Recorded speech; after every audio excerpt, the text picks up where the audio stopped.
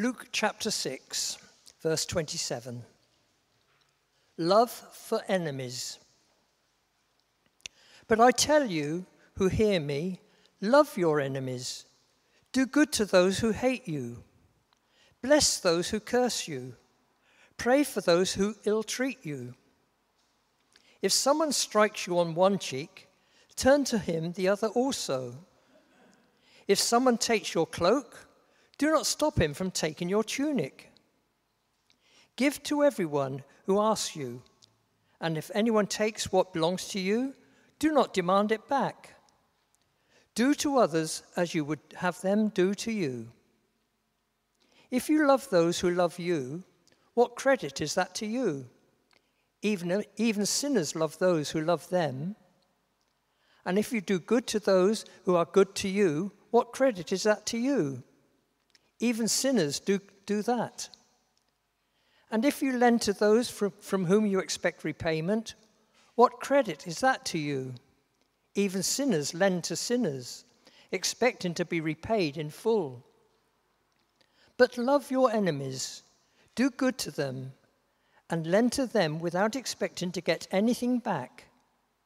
Then your reward will be great, and you will be sons of the Most High, because he is kind to the ungrateful and wicked. Be merciful, just as your Father is merciful. This is the word of the Lord. Thanks be to God. Thank you, Brian. Thank you. Yeah, just pop it in there. Oh, yeah, I'll slot it in. Great. Well, good morning, everyone. Morning. So today we're going to be thinking about kindness. The fruit of the Spirit is love, joy, peace, patience, kindness, faithfulness, gentleness, and self-control. Now that's quite a list. And maybe one way to think about that list this morning is a bit like if you went to the supermarket, picked up an orange from the fruit shelf, took one segment out, discarded the rest, popped that in your shopping bag, took it home, left it sitting in a fruit bowl for a couple of days. How edible is that? See, a small act of kindness can go a long way, but true kindness can't stand on its own. The fruit of the Spirit is not a pick and mix deal. It's a whole package. Proper kindness comes with love, it comes with patience, it comes with gentleness, it comes with self-control. It's a really big deal. In the Bible, when it talks about God's kindness, it often talks about his other character traits, his goodness, his mercy, his faithfulness. And throughout the Bible, wherever God's kindness is, there's often some pretty massive adjectives that go with it. Abundant kindness, countless kindness, as high as the heavens kindness, everlasting kindness. And as Psalm 119 says, the earth is full of the Lord's kindness. So kindness is a big deal. It's not small, it's not weak, and we need to be careful not to think of it as such. Often we tend to think of kindness either as a fixed character trait. Isn't that person so kind? Or, I don't really think they're that kind. Or we think of it as a one-off act. Wasn't that so unkind? But I want to suggest another way of thinking about kindness this morning that I hope will encourage us. Right. We might not feel fully comfortable with this morning, but please show me your biceps. Show me your biceps and have a look around the room. Do we all have muscles? Are they all that big? Maybe not. Can they all grow and get stronger? Yes. And kindness is a bit like that. Now, what helps our muscles to grow? Give me some thoughts. What helps our muscles to grow? Just shout them out. Exercise, yes, what else? Sorry, what was that? Using them, absolutely. Nutrition, oxygen, water, resistance. That's interesting, not thought of that one. But isn't it interesting that with our muscles, There's a certain amount that's dependent on us, our exercise and what we put in. But there's also an amount that's dependent on environment. And I want to say to you this morning that as we exercise our kindness muscles, we also need God to fill us, to make us kind beyond what's humanly possible. And to think about how our kindness muscles might grow and get stronger, what would that look like? All we have to do is look at our Bible passage this morning, which was pretty hefty and challenging. Now, you may not feel like you have enemies or people who curse you or persecute you, but are there those in your workplace who gossip or bully? Are there those at school who leave us out of games in the playground? Are there members of our family who seem to create all the drama and the tension? Let's look at a Bible story today where we can see both kindness but also harshness play out. Because I don't know about you, I might think, well, I'm not an unkind person. But you know what? Sometimes I can be harsh. I can be thoughtless. I can be selfless. So in our Bible, there's a king called Saul. We're going to have a bit of a timeline. Don't worry too much about it. I'm going to talk us through. He disobeys God. And he really messes up, and God's not happy with him. And he rejects him as king. And so we start to go on this very famous journey that we probably know really well, where David gets anointed, this little shepherd boy, the end of the line in his family, to be king. And then he goes and he defeats the giant Goliath. And then maybe we know the bit about him running away from Saul, and then actually when he commits adultery later in his life. But underneath all these kind of famous, epic, film-like moments, there are other things at play. Firstly, Saul allows harshness to take hold of his heart. He gets greedy, and he tries to take control. He twists God's plan so that he can steal the cattle at the battleground, so that he can set up a sacrifice when he wasn't meant to. And then that greed develops into lies. He twists the truth. So when Samuel challenges him on it, he goes, no, I did what God told me. Then it develops into jealousy. He looks at David, this young man who's growing in popularity and success, and he thinks, I want that for myself. And then it becomes fear. He fears that David is going to steal his position, his power, his wealth. All that greed, all that jealousy, all that bitterness could not be contained. And so Saul became harsh and he went after David. He tried to kill him multiple times.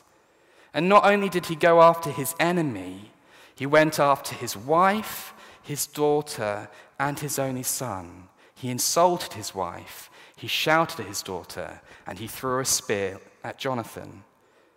Saul did not start out intending to be unkind, but all those harsh thoughts were eventually his undoing. And then there's David. I think we've got a David in the audience this morning. Emmanuel, do you want to come up? As Emmanuel comes up, I'm going to describe David to you. David is a very different character. He gets anointed to become king, which is an amazing honor. Do you want to take your throne over here? Cool, you got that sus now. He gets anointed to become king. What an amazing honor. But he doesn't demand the throne straight away. He goes straight back to the fields, does the long hours, wears the grubby clothes, puts his life on the line for the sheep, and gets zero recognition. David gets to play a harp in front of the current king. And he's willing to serve Saul, despite the fact he already knows he's entitled to his place. David wins more battles, gets more popular, and then Saul tries to kill him. But even then, he goes back to serve the current king. Now, I don't know about you, but if someone tried to kill me, I wouldn't go to their house and play a private gig for them. And yet David turns the other cheek and is kind to his enemy. But I think in this story there's actually an even kinder character. So could our Jonathan come up and take your place? Now Jonathan was a prince. He was next in line to take the throne. So you got your crown, got your sword. I'll let you sort that out. And grab your throne. And so Jonathan, well, he had every right to be bitter and jealous and angry at David. Because David comes out of nowhere. Saul's had his heyday. He's been on the throne for years. Jonathan loses his moment. And yet, rather than being harsh, the Bible tells us that Jonathan loved David as much as himself. And he gave up all that stuff. Sorry, you've only had it for a minute, haven't you? He gave up his crown. He gave up his royal robes. He gave up his battle sword. And he welcomed David into his family. Great, do you want to grab a seat again? Now we can see here that Jonathan didn't see himself as entitled to all that royal stuff, but he was willing to give it up, to encourage, to affirm, to welcome David in. You can see that Jonathan is starting to exercise that kindness muscle. But it doesn't end there. He then goes and tries to change Saul's mind when Saul's after David. He then goes and tips David off to hide when Saul is after him. And finally, we see Jonathan's kindness at full strength. He goes to his father, and his father throws a spear at him, just as Saul had done to David twice before. He literally took his place. That was his greatest act of kindness. So great was Jonathan's selflessness that it left David weeping at the end of the story. Does that sound like anyone we know? So as we come into land, I just want to point out something. Jonathan was a very kind person, but it took years of training and practicing and those baby steps to get to a place where he was willing to stand in David's place. But God's not like that. He does not need to hit the metaphorical gym to come in and be kind for you and me. The word for kindness in the Old Testament appears 236 times, and it means a number of things. My two personal favorites are loving kindness and steadfast love. You know God's love, his kindness, it never gives up, it never runs out on us. Jesus was in the highest position of strength and power and glory, and he was not obligated to be kind to us. He didn't have to do it. No one could have ever fully imagined how much his kindness would cost him either.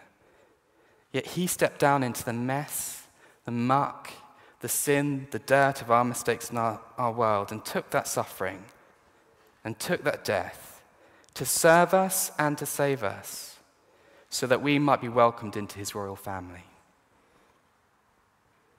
Let me pray.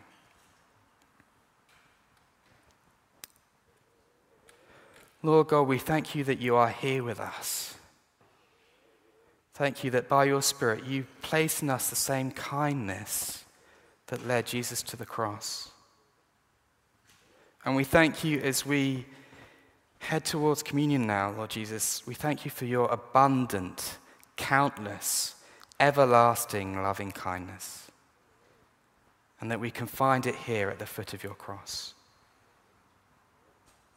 We are so sorry for the harshness of our hearts and the mess of our mistakes.